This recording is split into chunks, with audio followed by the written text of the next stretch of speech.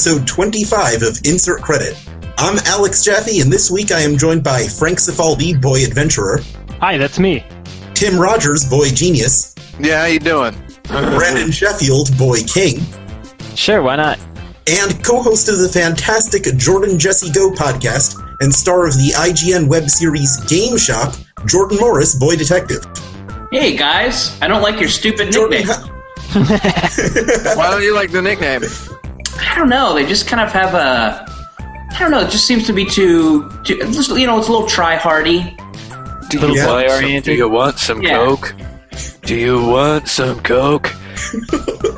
There it is. Tim, please don't make visual jokes that won't make any sense in the audio version of this podcast. Yeah, I kind of agree with him on that one. I was I was going to tie that into something that would not require visuals, but you guys went ahead and stomped on it, which I thought we agreed we were not going to do. Well, I thought we agreed. I thought we agreed we to. weren't going to make visual jokes without the express understanding of other people that it was. We are off to a great start, guys. This is going to be one of the best. Realized that I was going to turn it around. It was going to be hilarious too. Okay. I really regret God not darn where it. that was Not going. me. God You wanna darn start over? it. Do we have to do... Why do we have to fight?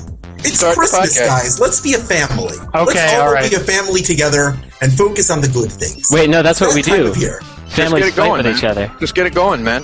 Anyway, this is a podcast where I come up with a whole bunch of crazy topics, and I pitch them at you.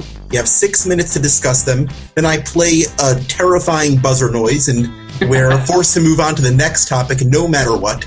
At the end, we wrap it all up with a lightning round, and whoever does the best job gets to pick the first topic for the next week. Last time, Tim was our winner, and he should have a topic for us today. Yeah, my topic is I was thinking with how it's all Christmas and everything. It's going to be Christmas before we have another one of these podcasts. We might as well talk about some Christmas. And I was going to say, what sorts of video games, what sort of memory do you have of playing a video game on Christmas? What was your favorite video game you ever got for Christmas, or a Christmas-like holiday, or at the Christmas time of year? And if you don't like Christmas, maybe your birthday, maybe you got a game for your birthday at some point. Thanks for including Brandon at the end there. Yeah, thanks. Yeah. No, I got a thing for myself during Christmas, and I have a memory of that. All right, let's hear it. What is it? When I bought a Turbo Duo. It's not surprising that this is what the story is, but I bought myself a Turbo Duo with my Xmas money, and it was still the Xmas money season. Yeah, I had money that I had saved up, plus like $50 that I got from various relatives back when they still gave me stuff, and I combined all of that to buy a Turbo Duo, and I had Ys Books 1 and 2 with that, and it was my first time hearing CD audio in a video game. And as you know, the music in Ys is just pretty much fantastic and one of the best things that there is. And Tim was making a little jerk-off motion there, but no, it was a slow jerk-off motion. Oh, okay, so which that was means it was an agreement. Good. Yeah, it was a stroke. Yeah, I get it. It wasn't this would mean yeah. that it's. I think you're just jerking around. Right, but the slow stroke isn't indicative of fine flavor. All right. So anyway, I heard the speed determines whether or not you're simpatico. Exactly. Yeah. A slow speed means you're down with the tempo. Maybe should it be something like? I know it's not always three people, but should it be like you reaching to the side and grabbing your friends and jerking them off? Should that be the ski polling? This is negative. And this is positive. That's ski polling. Yeah, that's only if two people are talking about something that I agree with. In this case, it's just Brandon. So to conclude, that was a real fun time. Was that on Christmas Day? I don't remember, but I think it was probably I don't know. It was probably like 2 days after, but it sure felt like Christmas. It feels like Christmas in my brain. So, it's interesting to know that you have something that feels like Christmas in your life. Yeah. And it's these robots that I have put behind me here on my couch. Christmas butts. That people listening can't see, but I have intertwined two vintage robots with Christmas lights. With Christmas lights. Yeah, so I've got two quick ones. My first one is at Christmas 1994. I got Donkey Kong Country on the Super Nintendo and Sonic and Knuckles on the Genesis. And for I think the first and only time in my life, I had like the two games of that moment. Oh So, How old were you at that time? In '94, I was 12. Man. Yeah. Can you imagine? I remember getting Eternal Champions for the Sega Genesis and button arcade perfect joystick to, mimic the arcade experience. Which of the non-arcade game, right? Yeah. Right, of a non-arcade, of a shitty knockoff of a good arcade game. Eternal Champions was supposed to be the Genesis's Street Fighter, because at that time, I guess only Super Nintendo had Street Fighter. So Genesis came back with their dark Genesis does what Nintendo don't version of a fighting game. Yeah. And I guess I associate that Christmas with delusion, because I spent all of Christmas morning convincing myself that this was as good as Street Fighter. And looking back, it was not. I'm going to tell you all I spent most of 1995 enjoying those two games, and then for Christmas '95, I got one video game, which was Earthworm Jim 2, which I beat that day, the end. Earthworm Jim 2. I beat Super Mario World, which my brother had gotten on Christmas Day 1991. That was sort of an empty experience. And it was your brother's game. It wasn't even your game. Yeah, it wasn't even mine. And he had already broken the controller in the Super Nintendo. So, yeah. Wow. Yeah, because with frustration, of having big hands, that's just. Earthworm Jim, I remember being a really, really tough game. To beat it in a day, that's kind of. No, you're thinking of one. This is Earthworm Jim 2. Oh, okay. I never played 2. Is 2 an easy game? 2 is a very 2 is easy much, much easier. 1 was only hard because you couldn't tell what the goddarn heck anything was in the game. You couldn't tell what the floor was. You couldn't tell what you were able to grab onto. It's just a case of an over-arted game. Anyway, my best game Christmas would be 1993, when I got my grandmother had accidentally given us all $200 for Christmas, and my mom was insisting on us giving the money back, but I got a Sega Genesis, and then I had also saved up I'd saved up some more money over the year. And I got a Sega Genesis with Streets of Rage 2 and Sonic the Hedgehog 2. Yeah. And I got Secret of Mana for the Super Nintendo. Damn. And me and my big brother played Secret of Mana for 8 hours on Christmas Day. And we'd never played the game because, of course, the rental Blockbuster or whoever didn't have it. But it's just seeing one preview in EGM. EGM never even reviewed it or did a feature. We'd just seen this preview.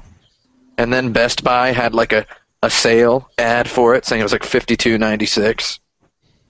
$52.96. That was the price. $52.96. It's a lot of monies. Yeah, but it was less than the $79.99 suggested retail price. Wait, so did you or did you not give back the grandma money that she? No, we got some sort of act of senility. That's what we used to buy the Genesis. And when your grandma, I guess you could say senility is the. Senility is the what? It's the what? No, I'm never gonna know. Is the what? Is the core greatest of the Christmas gift of all. Yeah. Senility is the core of the Christmas miracle apple. Oh, that was the sound. That was the sound. Let's move on to topic number 2. Okay. My body is ready. If one fighting game represented the entire genre at the Olympics, what would it be? Eternal Champions. Yeah, it is about the endless, endearing immortality. So it is about just immortal winners. Yeah. Sorry, can you say the question again? Kicking a witch into a fan. I mean, that's why. And there's a dinosaur there somewhere too, I believe. I think Mortal Kombat 2. He's a merman. There's a merman. Okay, I thought there was a dinosaur fatality, like a T-Rex bites someone. Oh, there is. You're right. Yeah, there's somebody getting bitten in half by a T-Rex. I think the question, Brandon, was if one fighting game had to represent video games or fighting games in the Olympics, which would it be? Fighting games in the Olympics, because I assume in the Olympics of 2036 there will be multiple video game categories in the StarCraft. So in the fighting game competition, which game are they using? Okay. Yes. Well, it'll have to be one that's I should hope. I should hope. I should hope whatever game we pick is played in an outdoor arena, because I've been to a couple of fighting game tournaments in enclosed areas, and it seems like kind of the unifying characteristic of everyone there is them not caring about just farting in a closed room filled with guys. So I should hope that wherever we play it, there's plenty of ventilation. Sure. I've never heard that from reading reports of Evo or anything. I've never heard fart smell. Yeah. That's the behind the scenes story. Yeah, I'm pretty sure that by 2036 we'll have a fighting game that uses the Microsoft Kinect. So that'll probably be it. So I mean, isn't Dance Central kind of a fighting game if you look at it? Sort of is. No, I mean, I guess like I guess maybe the easy go-to answer is whatever is the current version of Street Fighter 4. But because that is already a game about nationalities fighting and kind of in a weird way like national stereotypes, like, is that too loaded for the Olympics? Like, is there just too much going on? How bad would it be if like a guy from Brazil was playing as Ryu instead of Blanca? Yeah. That would be like really bad. That just wouldn't look right. Is the Brazilian competitor, encouraged to suffer a plane crash and become attacked by electric eagles? So I would think it would be whatever game is sort of the hardest to master, right? Yeah. So here's what Virtual I'm saying. It should probably be Street Fighter 3, because the reason that Street Fighter 3 wasn't so popular is because they had realized that everyone with Street Fighter 2 Turbo and such had reached this crazy level of skill, and so they decided they had to make something that was gonna work for those people that had already completely mastered that. So Street Fighter 3 was like, that game was made for the tip of the pyramid of fighting game players, and that's why it's so precise, and that's why that crazy moment at Evo where Daigo parried Justin Wong's Chun-Li super, like 13 parries in a row, including one where he had to jump up in the air. Like, that kind of stuff can happen in that game. I feel like if it were to happen, if we were to have to make the decision right now, Street Fighter 3 would be the best one. But sure. I would rather design one from the ground up. I think that would be better. It would be more fun. I maybe agree with you that I think Third Strike is probably the most technical and kind of interesting fighting game to watch. Let me devil's advocate for a little bit and suggest Smash Brothers. No. Nope. Yeah. No. Nobody's gonna. But please explain why. Yeah. Smash Brothers is for fat people and mouth breathers. That's the end of the story. But not Street Fighter.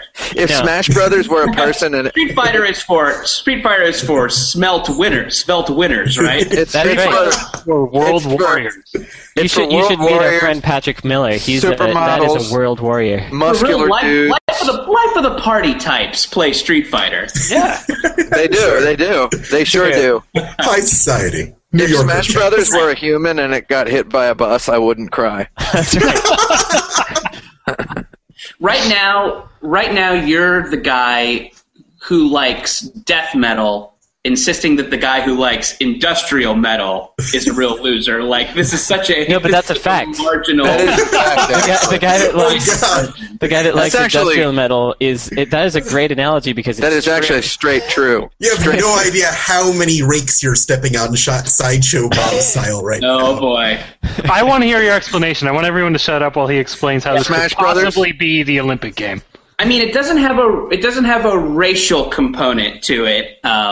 Mario is Italian. Yeah, I guess so. I guess Italians, and Kirby is obviously American because of the how race of princesses. Yeah. They're the princess race. Yeah. I don't know. I mean, I guess it just has a kind of a universality. I guess it is. I guess maybe more countries can be competitive in it because it's a less precise game. So it's. Well, I think that makes it not an Olympic event. We might as well put like hopscotch in the Olympics. Yeah, one of the problems is it's for noobs. Yeah, and I think to be an Olympic game, it has to be the one that's like the most complicated. Yeah. Virtual Fighter. Virtual Fighter. I'll go back to Third Strike then. Let's just say Virtua Fighter 5. Maybe it's just because I don't really know how to play it that well, but I've never liked watching the Virtua Fighters and the Tekkens of the world. They just seem uninteresting. Tekken, don't even try to say Tekken and Virtua Fighter are the same thing. That's the end of that discussion. We got to move on. Answer Virtua Fighter. Nope. Okay. No, Street Fighter 3. Too late. Let the viewers decide amongst themselves. All right, or the listeners, as the case may be. Where is the divide between comedy in Japanese games and comedy in American games? Over there. Well, comedy in Japanese games just doesn't exist anymore. It's more like this little girl just fell on her face and now you can see her panties. Isn't that hilarious? That's comedy in Japanese games now. That's true. I can't say that I laughed a lot at it, but I kind of appreciated the sense of humor of Bayonetta. It was all There's a thing Tim hates and I love. Oh, really? Oh, interesting. I could tell. I like the action of it, but it's trying to be funny. Like they had that weird mafia character. Yeah, I don't know. I guess the line is that the Japanese humor isn't funny. Yeah. But yeah, I mean, God, when you look at something like Borderlands, I feel like I guffawed pretty regularly playing Borderlands. Bor 2 Lands or Borderlands 1? Oh, 2, excuse me. Oh, Bor 2 Lands? Yeah, Borderlands 1 pretty funny. Borderlands 1 did not have the real-time lulz in it. It just had some... Borderlands 1 was funny, kind of like a high school newspaper is funny. Yeah. It's like, I see that you're trying to make a joke.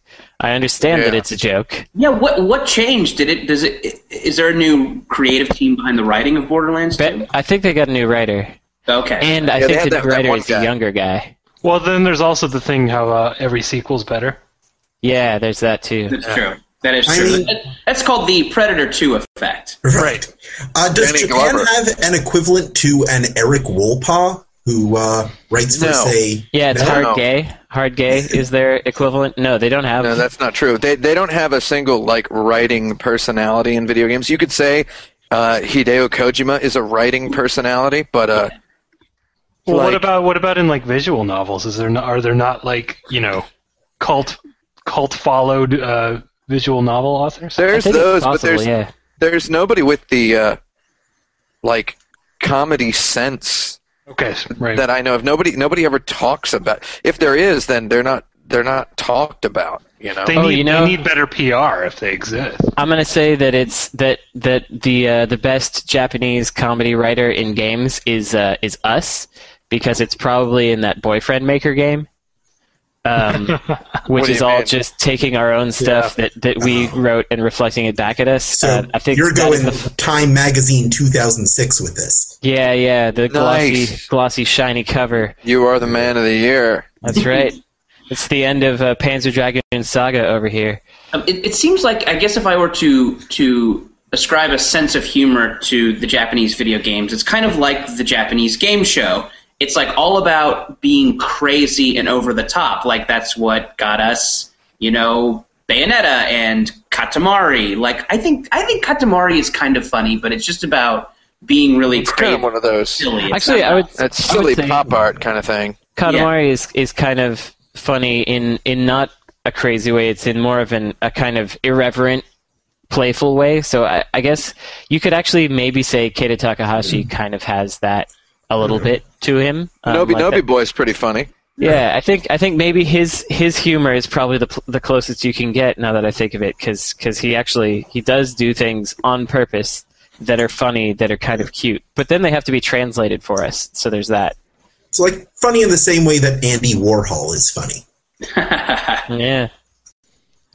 And then there's you get your Metal Gear Solids or whatever that have.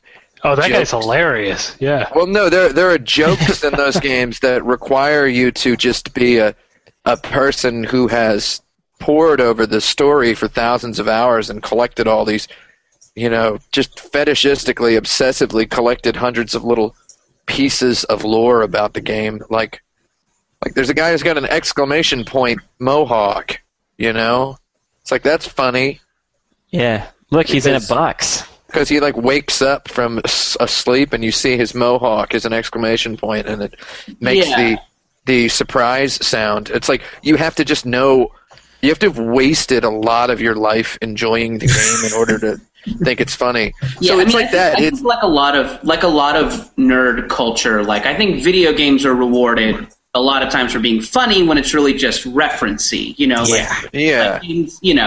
Like there's no actual comic talent. They're just it's that laugh of recognition that you get. Mm-hmm. And I think that the games that are actually funny are pretty few and far between. I think, I guess Borderlands 2 is the only thing I can think of immediately that's. I think Portal was pretty funny. Portal was funny. Portal's totally funny. And it's funny by itself as well, which is cool. Pretty much everything that Double Fine has done. Oh, yeah. I love the Stephen Merchant narration in Little Big Planet, too. Like, all his little tutorials, I think, have a lot of genuine jokes in them. You mean Stephen Fry? Stephen Fry, excuse me. I was just saying Double Fine. Pretty much everything that Tim Schafer is involved I thought Brutal Legend was pretty good. Yeah, Brutal Legend is also... I agree. Brutal Legend is funny. Everything but is sometimes funny. Yeah, everything but the actual game was amazing about Brutal Legend. Brutal Legend? I had some fun with that game. Yeah, it's goofy. But I know many people that enjoyed it. I like driving around and collecting stuff. It was a nicely done game. It's just for my tastes. It was like once I understood it, I was done with it. I didn't feel like doing it anymore. Does anyone have an example? And I mean, I'm noticing your Maniac Mansion poster. Like, is there examples back in that like PC world? I guess like Maniac Mansion and Leisure Suit Larry. Were any of those funny? That's a blind. Oh, absolutely. Yeah. The tentacle's hilarious. So is the first Sam and Max game. Mm-hmm. Most of the LucasArts. Even Monkey Island. Yeah. So it appears the divide is that there is comedy in American games and none in Japanese. Right. Sometimes, I guess. And LucasArts is still a thing that people pine over.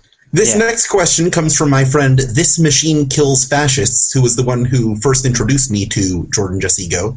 He says, design a video game adaptation of the inevitable threequel to the Predator series, Predator 3 Even More Predators, keeping in mind that the traditional method of murdering a predator is to mask your heat signature by slathering yourself in mud. Okay, well, I mean, I think it would be great to have I don't know if this is going to have anything to do with that inevitable movie, but wasn't there already a Predators movie? Yes, the third Predator movie. Yeah, there's the aliens, right? The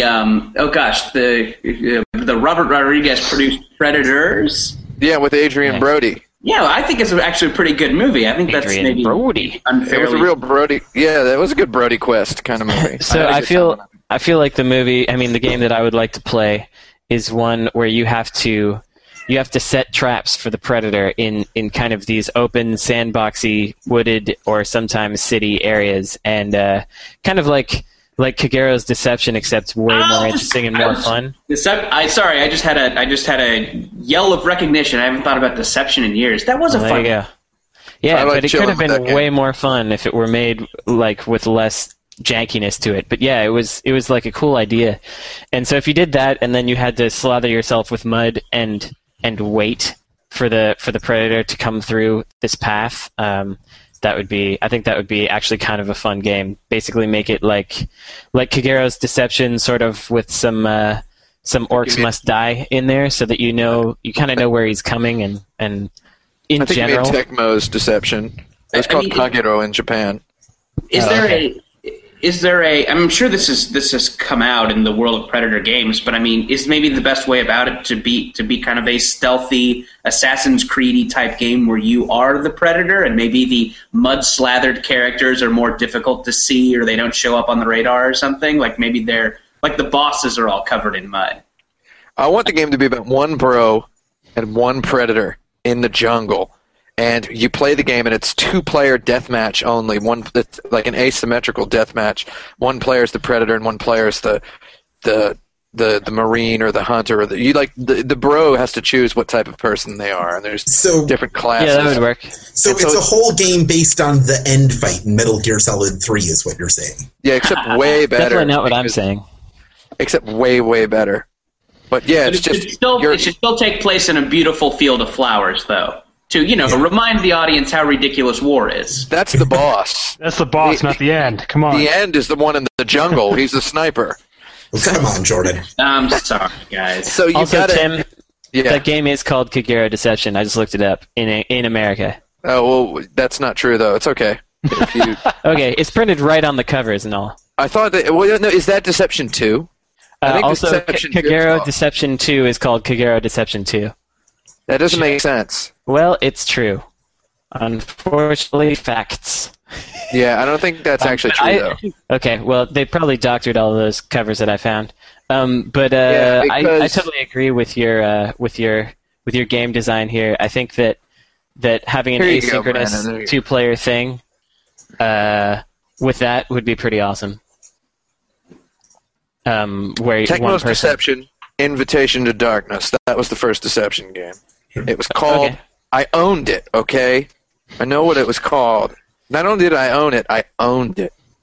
You know what I mean? With the P? I owned it with a capital P.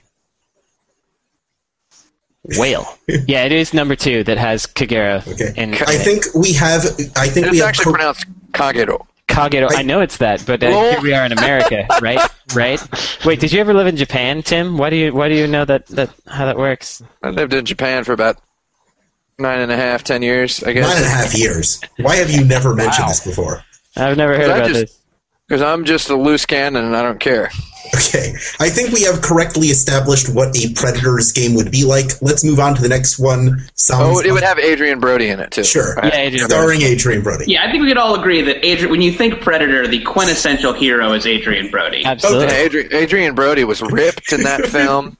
He was super. That's all. No, I remember that was like the summer where Adrian Brody's just like, fuck it, I'm just fighting aliens from now on. I'm going to be in everything. He'd already killed King Kong, so he might as well be he might as well kill a predator. Looking for bigger game. Tougher game. Speaking of games, let's move on to the next question. Okay. Adrian Brody versus Godzilla? Is that our next question? Yes, that's our next question. What is the best Santa game? A Santa game is a video game where not only Santa is present, but it is predicated on the premise that Santa is real. Interesting. Whoa. This is a hard question. Was Santa in one of the Clay Fighter games? I feel like you might be right. I'm thinking of possibly. I actually did a feature which we can link if you'd like back in my 1UP days. Right.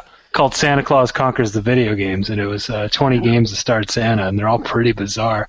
And Santa was in Clay Fighter 63 and a third. He was super fat and like he was naked and just had a hat, but his big girth covered his junk. Girth and junk. Yeah. Do you guys know about Days Before Christmas? It's a 16-bit Sunsoft platformer. Oh, I remember that one. It's a really weird one. It's just one of those crappy 16-bit games where you run around an environment and collect stuff and then go to an exit. But for some reason, when you collected a specific power-up, I don't remember what it was, Santa would turn into Satan.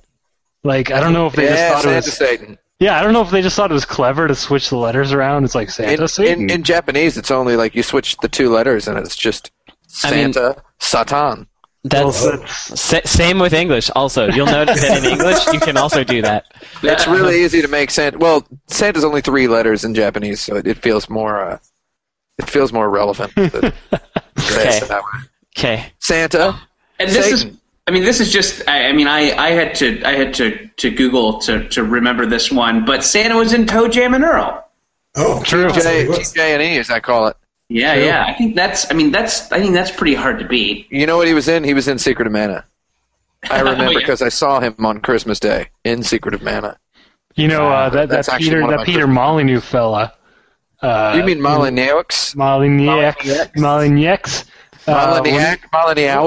When he's at Bullfrog, he worked on a game called Psycho Santa for the Amiga. Oh yeah. And it's about him flying in the sky. It's sort of a 2D like horizontal shooter where he's flying around shooting down demons and stuff. It's pretty cool. And in that it's bad. And am I misremembering that you maybe have to fight a crazy Santa in Dead Rising, or is that just something that I wish had happened? That's a mall Santa, and that is not predicated on the premise that Santa is real. Oh, okay. Yeah.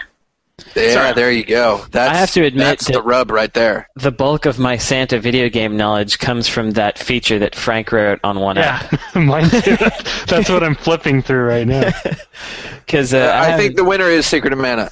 There we go. Because Secret of Mana is just a goddamn hot Santa in a game.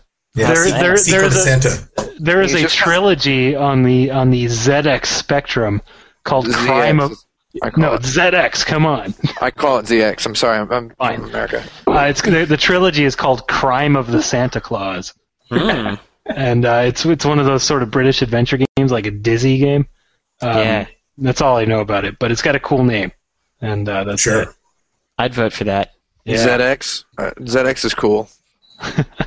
Crime of the Santa Claus it is. What was that game called? ZX Adventures? Is that what it was? Yes, that was the one. That's it. ZX British McBritish British time for British and of people? Course we're all huge fans British. of Elf Bowling here, right? Yeah, I like Elf Bowling. Yeah. I'm actually big. I've never heard of Elf Bowling before.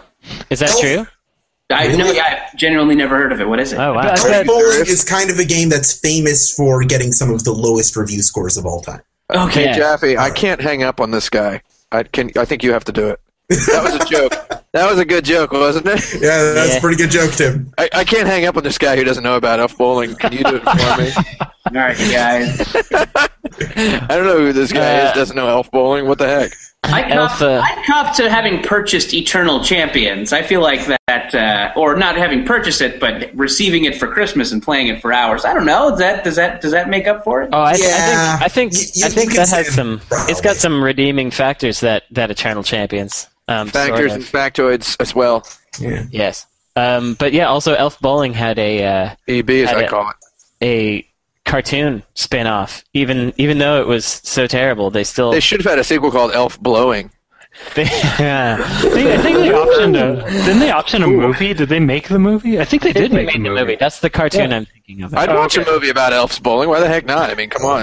It seems like that was a thing for a time. Was like before the game had even been made, all the rights to stuff had been sold. Like, aren't they like still talking about making like a Kane and Lynch movie, even though no one cares about that game? Whoa! What? Yeah. Really? Kane and Lynch. Yeah, I feel like every once in a while on Kane and Lynch 2 is one of the best video games ever made. Actually. Yeah, come on. It? We're not even kidding here. Kane Are you and not Lynch 2 kidding? is You're seriously fantastic. kidding? No, like that game is freaking amazing. It's like $4 at GameStop. Go get it. $4 at GameStop. Treat yourself. Have a Merry Christmas. If you have any friends who play video games and don't own Kane and Lynch 2, buy that for them this Christmas. I won't. You can't tell what to do. Punches you in the face over and over again. Guys, I swear to God, my intent was not to come on and personally insult all of you, but I actually, it's good. It makes for good radio. Oh, it sure does. Good radio. Yeah, I guess maybe I'm just the Bill O'Reilly of video games, just making controversial statements so people will talk about me. More like the Bill Blow Riley. Our next topic is who is the Bill O'Reilly of video games? I heard that Bilbo Bonk's Riley. Adventure was the worst video game of all time. Sure. Please Bilbo Riley. So, guys, what defines a good side quest? Good Okay. side quest. I think one thing is that you care about it. That's like number one for me, because like in Deadly Premonition, I liked the story more than pretty much anything else about it, and I liked wasn't the really much characters, and then and going through and finding out more about those characters was actually enjoyable to me. So the side quests it was more rewarding than any in-game reward. You know what? I Right. think the game would be a lot cooler if it were called Predly Demonition. I think you might be right about that. Predators and demons, kind of. Together. Oh. Predly Demonition. But then you take a game like Final Fantasy Crisis Core, that Final Fantasy VII prequel game. Did you actually play that? I played through half of it even. Why would you even do that? Why would you choose that as like the one Final Fantasy game that you're going to base your Final Fantasy game opinions on? I've played other ones. I played 6 and 7 and 10. Okay, I played some. Anyway, but the point is, those side quests were terrible because they had 3 different kinds of side quests, but they made you do them. I think they had 100 almost side quests that were just the same 3 things, and you didn't get anything but like a little item or something for it. I kept wanting there to be story coming out of this thing. And Final Fantasy VIII had some bad side quests. It was like you go to this city and you just press the X button in a whole bunch of places until you find whatever item that whatever guy is looking for, and then you bring it to him, and he's like, "Thanks a lot. Here's 10 screws and 4 pieces of iron ore, which you can now use to synthesize parts to upgrade your weapons. It's like, that's it. It's like, so it's just like filters on filters on filters all the way down. The only half decent side quest in Crisis Core was actually that kind of quest, because there was a kid that had like stolen something or something, and you had to go find the guy and go around to various places and ask some NPCs, and there was actually some story in it. It was still garbage, but it was the best one that they had. Some NPCs. Yeah. Here's the best. I think the best side quest archetype template for a video game is collecting all the heart containers in The Legend of Zelda: A Link to the Past. That's the best. I mean, because they're just kind of hidden in places in the world, and you can poke around and find them, and maybe you'll enter a room and you'll see one, and it's like, how do I get up there? And then later you'll. And what's good about those is that there is nothing that could possibly make you feel guilty about not hunting them all down. Like, when I was a kid, I would make up these elaborate stories about all these Zelda games I played, where each heart container represented like somebody who died there under weird circumstances. I feel like a lot of kids did that. I think a friend of mine did something like that. Yeah, I didn't do that. That's so funny. Yeah, the older Zelda games. Yeah, the story was so bare bones. It didn't have this big, sweeping mythology and complicated continuity. That they just kind of gave you this princess is kidnapped story, and you kind of filled in the blanks. Mm-hmm. I was going to say the best type of side quest, just on that note, is something that contributes to the overall whatever it is you're getting out of that game, whether it be the story or the mythology or the items or whatever. But it's rewarding for only those who actually want to have more of whatever that is. Yeah. You want to have all of the upgrades. Yeah, or all of the story, or more context or whatever. Like, the best side quests just give you more of what you want if you are really into the game. Okay, maybe the other best example of an archetypical side quest is Final Fantasy VI, getting all the characters in the second world, in the world of Ruin. Yeah. Because you don't need all of them. You can go straight to the final boss once you have the airship. Yeah, you got or you can travel the whole world looking for all the other guys. Would you put Suikoden in there as well with finding the 108 heroes, or is that a little too? Because that one's like over the top with how much. Yeah, it tries too hard, and you don't. And it's not like. By the end of Final Fantasy VI, you're going to have 14 dudes, and you're going to be able to take 12 of them into the final dungeon, and you'll be able to fight the final boss with 12 of them. And it's like, if you want the full roster at the final boss, you need all of them. And it's like, each one of them is kind of an essential part of the game. Like, getting some of the characters is a whole quest that gives you like 3 or 4 hours of gameplay related to just getting this guy. Like, getting Locke in your party in the world of Ruin requires you to go through this crazy 2-hour-long dungeon. It takes 2, 3, 4 hours first time you play it. And it's like, you don't have to get him, but you formed an emotional connection with him during the first half of the game. He was the guy you started the game as, and he's the hardest guy to get at the end of the game. I like that. My contribution for obsessing over side quests, the Genesis game Gain Ground. Mm-hmm. Gain Ground. I like that one. It's this kind of top-down game, and just the mission is to get to the end, but you can choose to kind of go this other path and save a character, and if you save them, you get to play as them, and their powers are kind of slightly different. It definitely, like, I like that there was, like, risk and decision-making involved. Like, it's like, it was, do I pick the path of least resistance? It kind of presented you with a kind of bigger question. I kind of enjoyed that. Yeah. And sometimes the guy would be able to shoot fireballs, which is super cool. Oh! How many questions was that so far? So far, that's been 6 questions. Oh, man. We're burning right through this darn thing. We sure are. According to pornography aggregator Rule 34... I love porn. Street Fighter's Chun-Li is sexualized more often than any other fictional character. Oh, that's incredible. What is the meaning of this? Well, I just thought about Chun-Li the way I unfortunately have to, and I'm just like, man, her thighs are really big, and it would be a very interesting friction. Yeah. Oh God. If I were to do it my favorite way, which I'm not going to describe it, it would be really weird because I imagine you like a thigh jump. No, it's different. I'm talking about straight up intercourse. I'm thinking it would be. Oh God, I don't know. Those thighs are really big. I don't understand that. Let me present this as a maybe.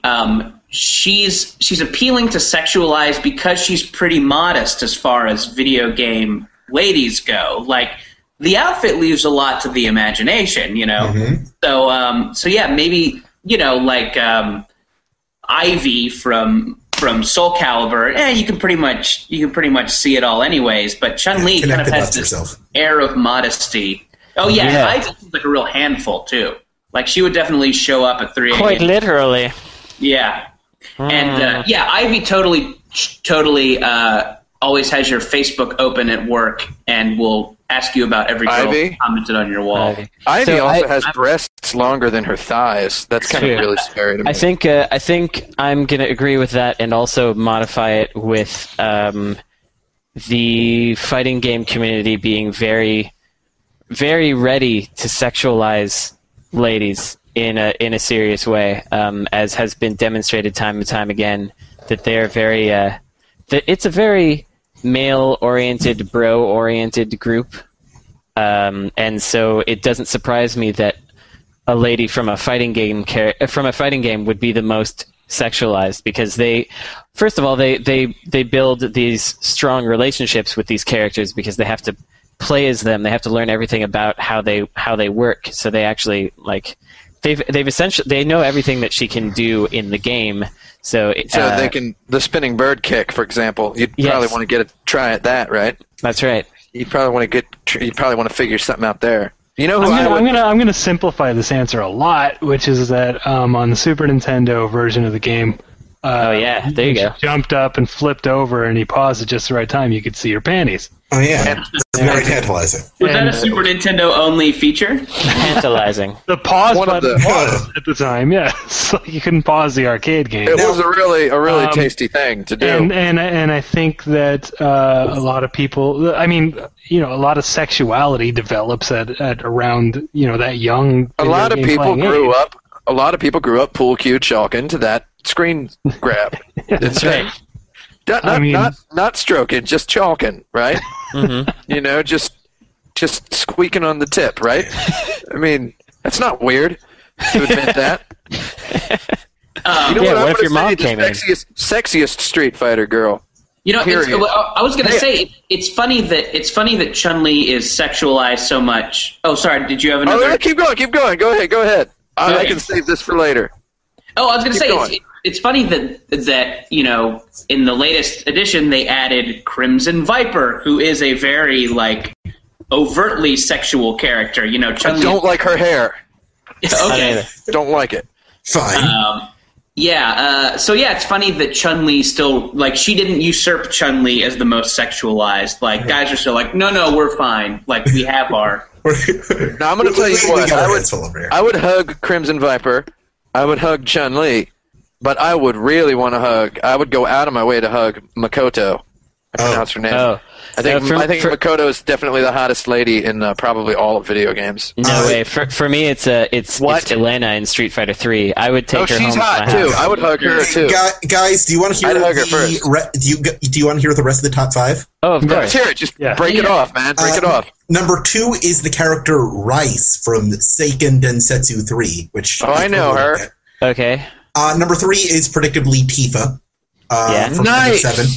4 is Lara Croft, which is, kind of a standby. So we got American boy, finally. And number 5 is Kim Possible. So the top 4 are all video game characters. And number 5 is a Disney cartoon. Where's Dora the Explorer? Where's Hannah Montana? And where's Dora the Explorer? Where's she on the list? Where's That So Raven? Dora the Explorer. I don't want to know. Tell me where Makoto is too. Makoto's not on the list. She's got to be on the list. They're not going to have a list 100 long. Actually, it's several thousand long. Why are you dissing Makoto, Brandon? Why are you dissing her? Yeah. You don't want to hug her? Nah.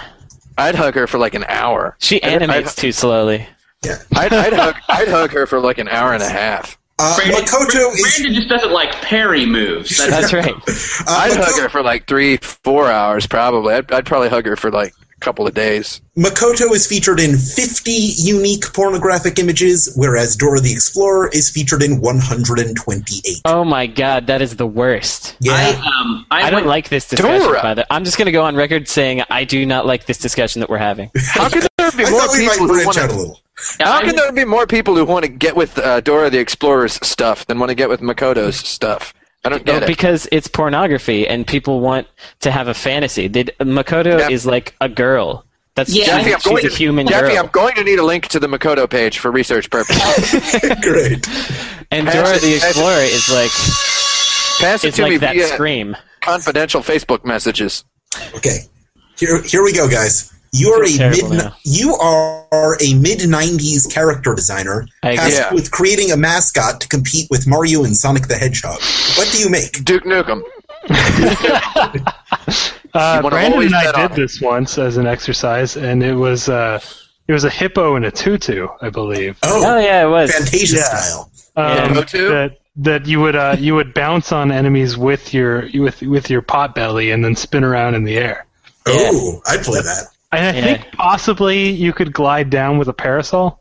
Yeah, there was a parasol involved, certainly. It was a very tiny, though. Very tiny parasol. That's our character. That's it. This is the best TurboGrafx game ever. How about a caveman who could jump in the air and by doing this with his head... Shut up. This with his head, he can glide. Shut up. Because that makes perfect sense, doesn't it, Brandon? Shut up. Makes perfect sense, doesn't it? I like that game. I'm sensing, not being a regular listener to the podcast, I'm sensing there's some sort of ongoing discussion about Bonk and his validity. It's just that I like Bonk better than Mario. Basically, for his entire childhood, Brandon sat in his room with the door closed and the lights off, crying, "Why can't there be a game called Bonk yet?" And then later there was. And then he was okay after that.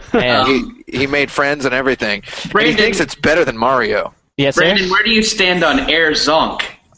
I like Air Zonk. It's got really good music. Okay, first of all, it's called PC Denjin. Okay.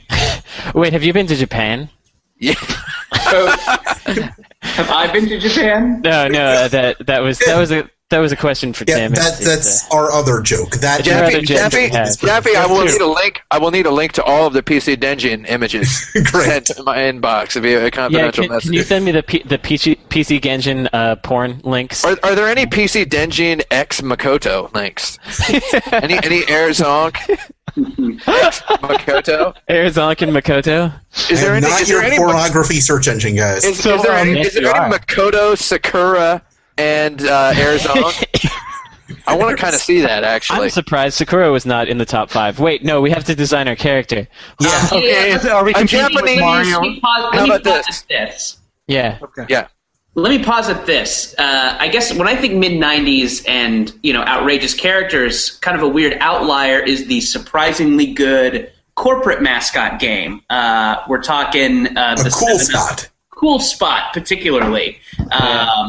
Is there a corporate mascot that never got a game that should have? Like Chester Cheetah seems like maybe a good. He's got several games. Oh, sure. I'd chill with the Cheetah. Okay. Yeah. I'd chill with them. The Noid. What about Noid Little Caesars? Didn't have any.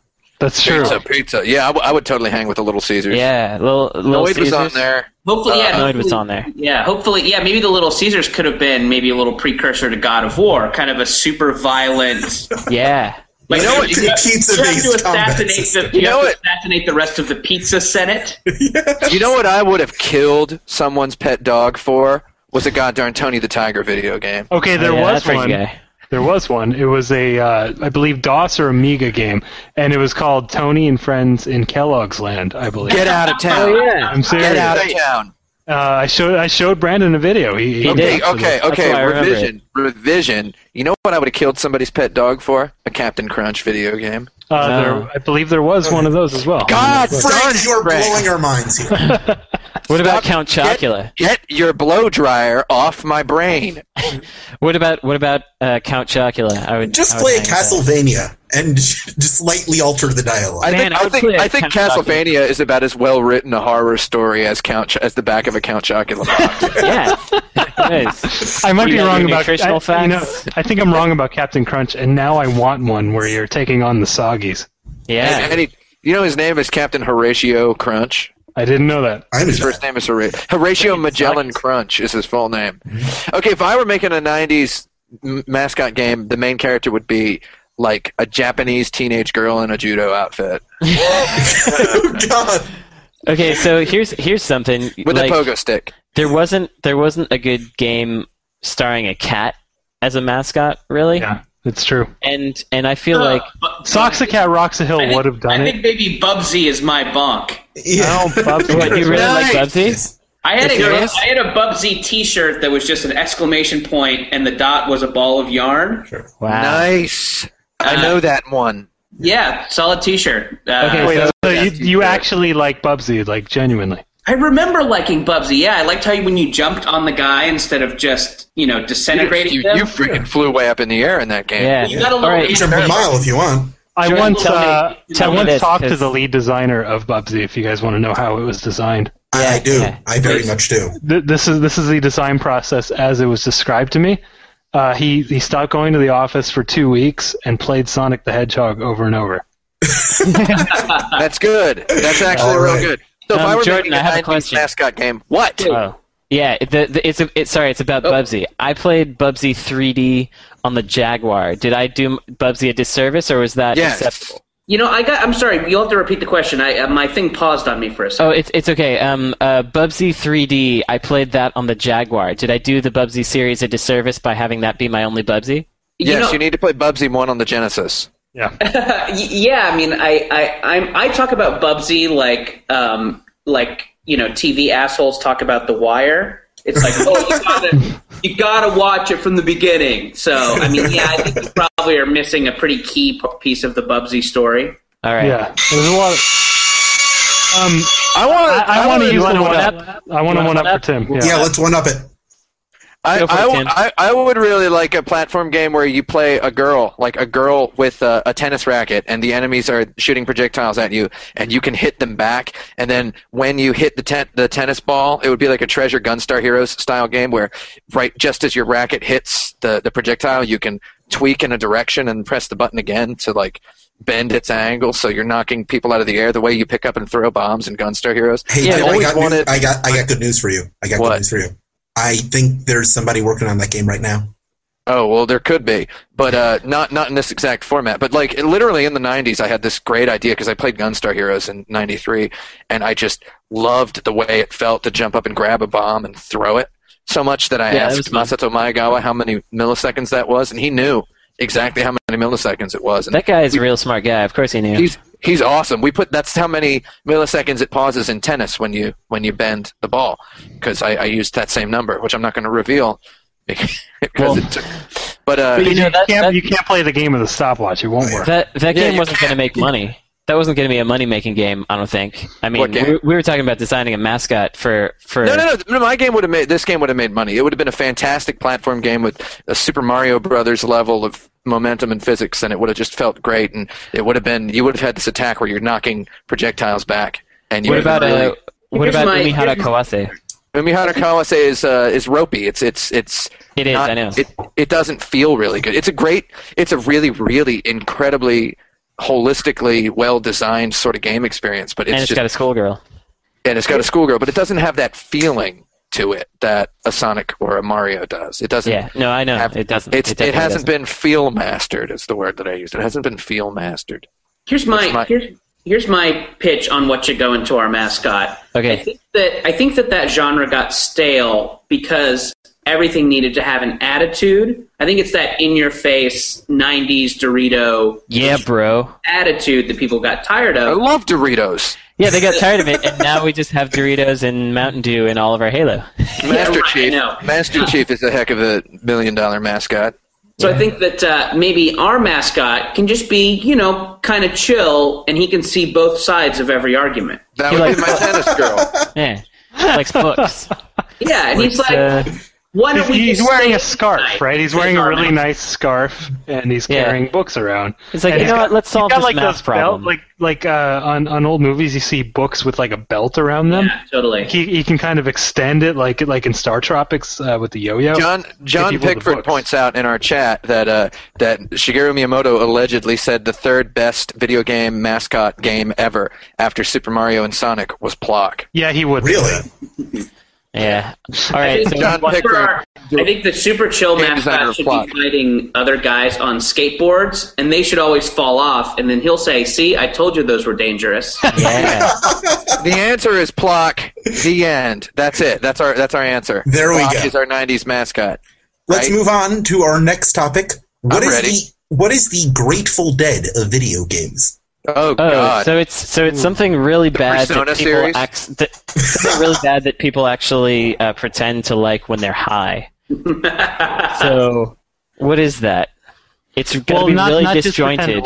It has to be the equivalent of following it around the country too. It has So it's but the game is disjointed, and it goes on forever.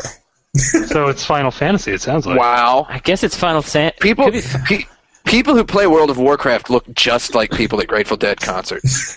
You know what? They seriously do. Actually, World of Warcraft. Most MMOs, but World of Warcraft has that lower. Oh God, I'm going to sound like a jerk. I'm going to go ahead and do it. Has that lower middle class trash aesthetic to it, like the way the fantasy trash, like too trashy even for a fantasy novel cover. Like look to the game that Grateful Dead had that too trashy even for country music sound, you know?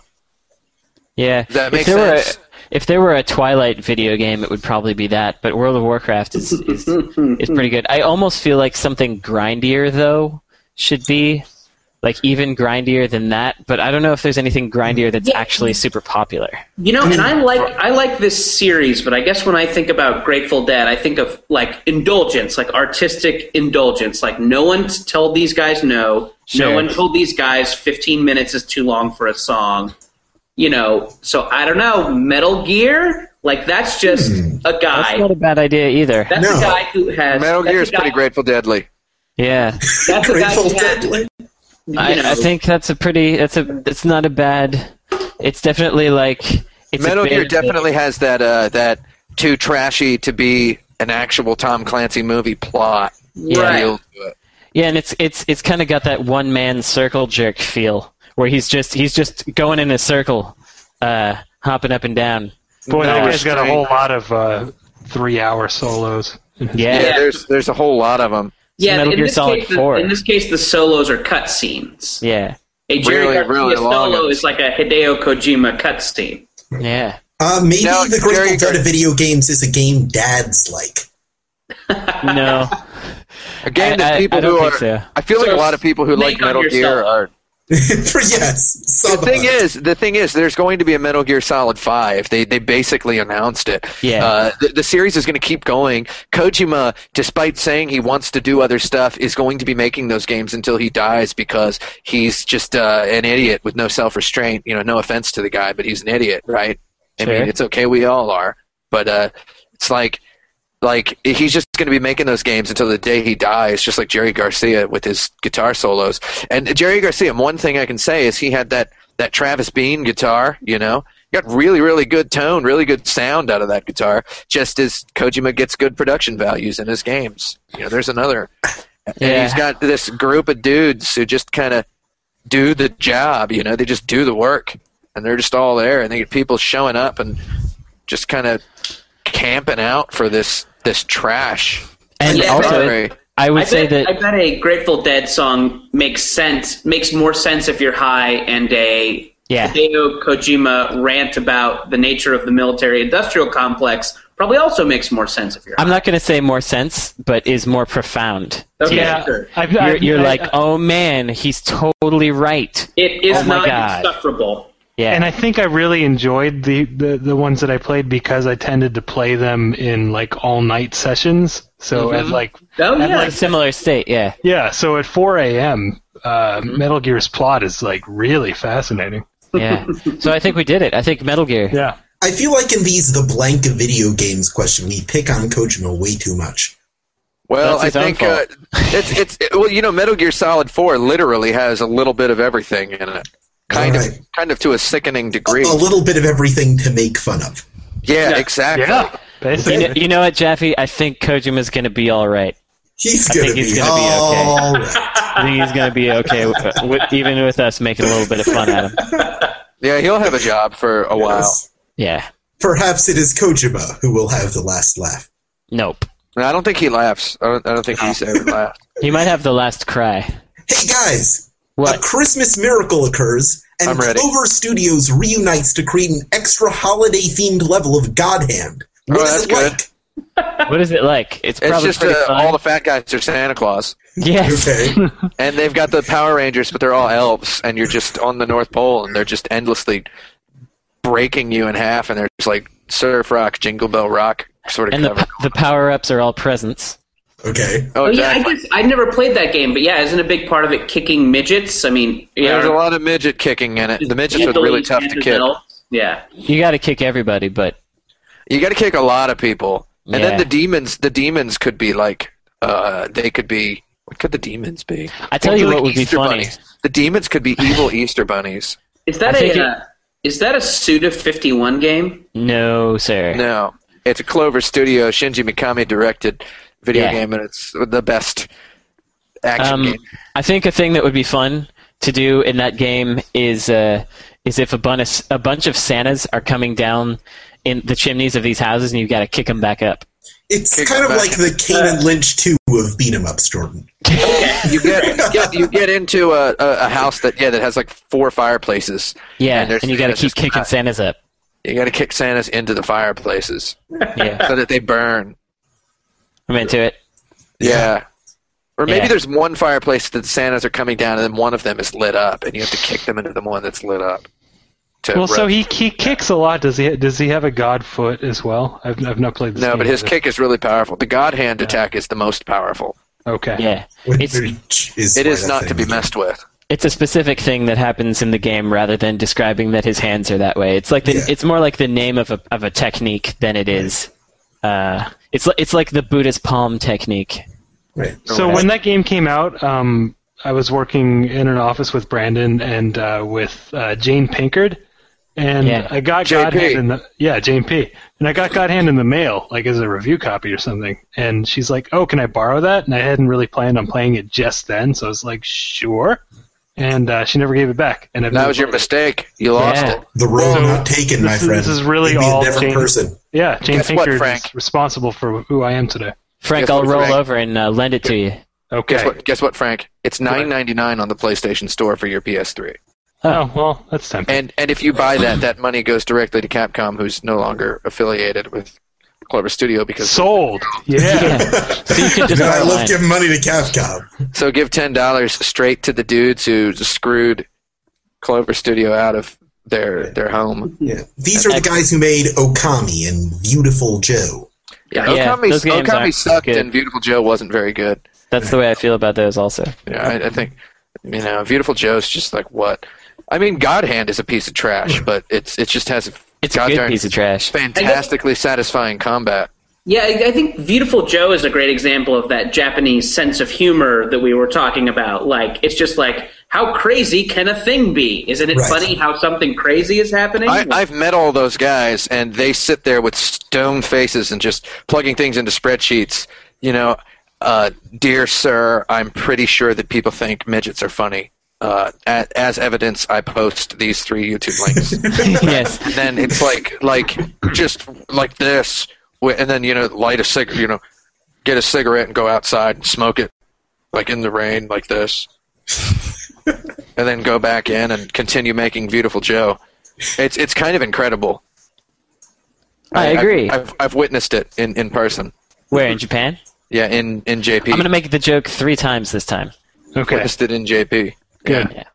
In the .jp. The .jp, as I used to call it. Did we answer the question? It sounds I think we did. Kicking Santa Clauses into fireplaces, kicking elves, opening presents. Do you guys want to move right into the lightning round? Let's light it. I'm ready for some goddamn lightning. So, Light Frank, you'll be helping me judge the lightning round this week. So it will be between Brandon, Jordan, and Tim. Okay. So on the Jordan Jesse Go live show, you and Jesse play Game with the Audience, where you see who can mispronounce a word the funniest way. Yes. This also happens to be where about 90% of our comedy comes from. Nice. I thought that we might do that today, but with video games. Great. I'll tell you who's going first before each word, and then I will play a sound effect like, I don't know, That's good. that right That's there. a good sound. That's a tasty And one. when it ends... That's racist. Did you just pick that because you have an Asian guy on today? Because I picked that because I have a Chun-Li fetish. Oh, okay. So when it ends, that person has to give the mispronunciation, and then everyone else can try. Do we only get one try? Only one Jeffy, shot? I just wanted to say before this, I still don't have that link to the Makotos. I'll give it to you after the show, Tim. Your camera is on. I don't want anyone at home to see what you do with it. But he's got it. But yeah, do we get that one? sound that he made is actually the sound that happens if you finger Makoto. Sure. Whoa. We don't need to see any live ski pulling. I do need to know how many shots we get at this. Do we just say one? We just think for a You all second get say one shot per title. Gotcha. Let's start it up, baby. Let's start it up. off. Brandon, you're going Hold the first. cord. You're going first with this first one. Our first title is Jammer Lammy. Jammerlamy. Jordan. Own Jammerlammy. Tim. I think Jammer Lammy is just pretty funny by itself. I mean, I don't think anybody involved in making that game had any idea what the title meant. So. Frank, I want to give it to Brandon. What do you think? I was going Jordan. Okay, let's defer to the guest. Jordan gets a point. Okay. Oh, Brandon's was funnier. I'm sorry, Jordan. Oh, okay. You can't argue against yourself. I thought you were deferring to me for the tie-breaking vote, but yes, thank you for the point. The TBV. Okay, our next... now, Jordan, you're going first on this next one. This is Sega Gaga. Saga Giga. Tim. I'm not really sure I understand this game because I think that's just kind of a funny word by itself as well. Brandon. Sega Gaga. Seg ag ag ah. Frank, what do you think? That's actually pretty good. Definitely Brandon on that. Oh yeah, I'm giving Brandon a point on that. Yeah, that's actually a tasty one. Yeah. I think I get this now. Yeah, all right. Now, Tim, you're going to start with this next one. This title is Infinite Undiscovery. Oh, man. Infinite Undiscovery. Brandon? There you go. I win that one. We're done. Brandon, I'm fine, Eddie. I'm fine, Eddie. I'm fine, Eddie. Or Ivy. Okay. Infinite Undiscovery. And Jordan. Infinite in Discovery. I gotta give it to Tim. Infinite Undiscovery. Well, he did get to say his about 5 times. Yes. You know, that's what made it great. Okay. Undiscovery. Yeah, all right. Undiscovery. Now, Brandon, you're going first with this next one. Aye. This is Deus Ex. Oh, man. Deus Ex. Jordan. Aeus Dex. Tim. The Japanese title for it is Jusexu. So there you go. I win. Frank, what do you think? The Japanese title is Jusex. I mean, come on. Quite frankly, I'm a little offended. That's what it is, though. That's what it is. Well, I can't appreciate that. I appreciate that, but I can't give you creativity points for that. Right. That's just. So I'm gonna go to Brandon on that one. Brandon. I don't think Brandon's was good at all. So I'm just letting you guys know. Look at these. Dial these numbers. 1 and 1. Dial these NUPRs. Jordan, you start on this next one. This is Katamari Damacy. Well, you already had a pretty funny mispronunciation right there. Yeah. Datamari Kashi Good Friend Cereal. Tim. I'm sorry, you're disqualified, Tim. That's funny. I was going to just do the Infinite Discovery thing. I was going to go Katamari Damacy. I'm sorry, Tim. You took too long. You're disqualified. Brandon. No, I don't think it's disqualified. That was pretty all right. Katamari Damacy. I'm giving it to Kasha Good Friends. Yeah, Kasha Good Friends. There we go. My favorite cereal name. Katamari. All right, what's the next one? Tim, you're starting this next one. Psychonauts. Oh, man. Psychonauts. Brandon. That was exactly what I was going to do. Yes! Psychonauts! Are you just going to be Dana Carvey's character from Master of Disguise this whole time? I don't even understand how that reference works. I've never seen that movie. No, I'm never going to see that in my life, I hope. I've never seen that movie, so I'm straight up okay. Who's next? Okay. Brandon. Jordan, what's your Psychonauts mispronunciation? A sicko's nuts. Sicko. Yeah, I think so. That's our winner. No, really? No, that's cool. No. I didn't even get to go. That's fine. Yeah, I want Brandon. Yeah, who cares? Fine, Brandon. What's yours? Brandon, what no, I didn't even want to go now. Fair enough. Because you were just going to do the one that I did. Let's give it to Brandon. Let's give the point to Brandon out of spite. Let's do it. Give it to Brandon. Spite points, our best points. Brandon, I'm worried that this bullshit contest isn't fair. It's not. That is a fair concern. You know what else isn't fair? Is god-darn life. we got 5 more to get through. All right, so let's do it. Wow. Do it. Okay. Brandon, 5 more, by the way. Brandon, don't fast. Minecraft. I guess fucking Minicraft. It's not very funny. That's, I mean, whatever. Minicraft. Jordan. Moinecraft. Tim. Minecraft. Get it? Like Minecraft. There you go. There you go. Frank, what do you think? I didn't like any of those. Yeah, no points for anybody. It's like Minecraft, every single person loses a point. I was going to say Miniocraft. There we go. Miniocraft. Yeah, you get that one. Okay. Yeah, give that a one point is to for Frank, who isn't playing. Okay, next one. Castlevania. This one's for Jordan. Here we go. Poisylvania. Tim. Transylvania. Brent. Castlevania. Castlevania. I'm going Jordan on that one. Okay, Jordan it is. Oh man, whatever, man. That Transylvania game. My mom actually called it that. Christmas 1988. That's like a classic mom goof. Yeah. Yeah. Tim, Red Dead Redemption. Red Dead Redemption. Dead Red Redemption. Brandon? I was actually going to do something similar to that, unfortunately, because that's not even very good. Cowboy game. Cowboy Dread Redemption. Jordan. I'm going to say Bread Fred Remission. Jordan. What do you think, Frank? Jordan it is. Man, what? I don't know. Frank, we pretty much always pronounced it Cowboy Game. I know. Did you know that... Cowboy Game 2 is what you should have said. Did you know that while Brokeback Mountain was in production, the actual pre-production name was Gay Cowboy Movie? That is true. That is true. Nice. That is actually true. All right, then. Brandon, you start on this next one. Dissidia Duodecim. Oh, God, I can't even say that. Dissidia Syncessim. Jordan. Tim. Dissidia Duodenecessum. Frank, what do you think? I like Tim's on that. Yeah, I like Tim's too. He has the conviction. Tim, that's your first point. Duodenecessum. I liked Tim. I liked Tim's because it sounded like a learn a foreign language course, and they're actually pronouncing it to help you learn it. Yeah. Now this is our last one. How many marbles is this for? That's what I want to know. Okay, fine. I was going to say it was for 1 marble, but Tim just raised the stakes up. How much of the enchilada will we be getting? Yes. What portion of the enchilada? Yeah. I would say is it a cheese enchilada? I would say it will be enough of the enchilada that you'd be comfortable leaving the rest behind without requesting a document. Okay, but is it a kosher enchilada? I don't care. I'm not playing. Tell me about the percentage of the shebang that I can get.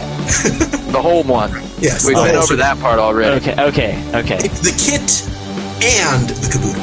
Oh, excellent. Oh, man, I don't want both. I just want the caboodle. Jordan, I'm not hungry enough. Jordan, you're starting on this, so this is the real serious business. Your game is Herzog Zwei.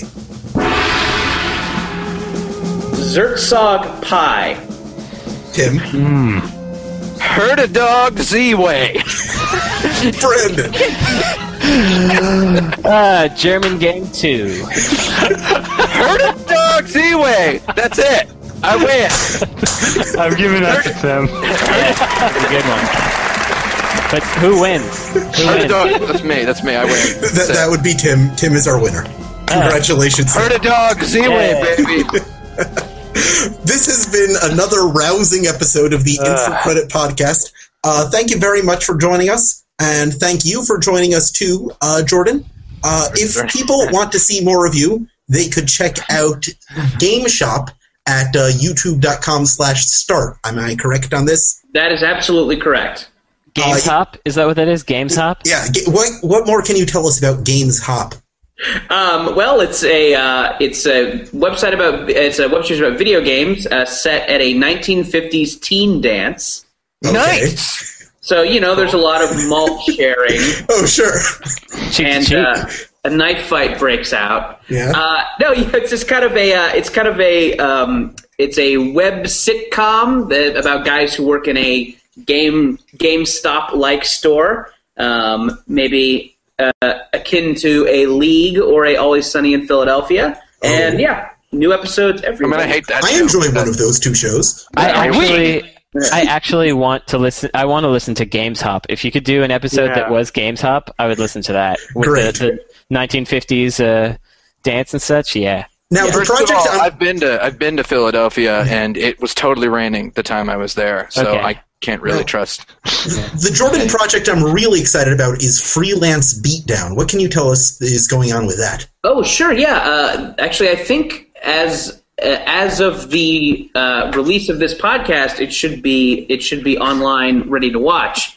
I wrote a TV pilot. It's called Freelance Beatdown, and we did a kind of a staged reading of it, and then Chris Hastings, who draws Dr. McNinja, did some little animations of the fight scenes, so it'll be this kind of staged reading of the script, but when it goes to a fight scene, it'll be kind of this cool animation. So that's at youtube.com/Jordan Morris, all one word. Everybody check that out right after this. Let's sign off, and if you stick around, we might just answer some of your questions in the chat window. Yeah, we're going to have a lot of fun talking to you guys. Yeah, Jordan, you could stick around for that or not. It's all up to you. Oh, I'll hang out, yeah. Fantastic. So let's wrap this the heck up. I'm Alex Jaffe. Tiny baby carrots while we do it. No eating on our podcast. No eating. It's true. Yeah, listen. We'll die. Yeah. Mute your microphone if you want to eat. We'll have an extensive discussion about Masophonia after the podcast. I'm Alex Jaffe. It's true. I'm Tim Rogers, I think. Oh, I'm Brandon Sheffield. Yeah, whatever. Plunk. I'm still Frank Cifaldi. Oh, that's cool.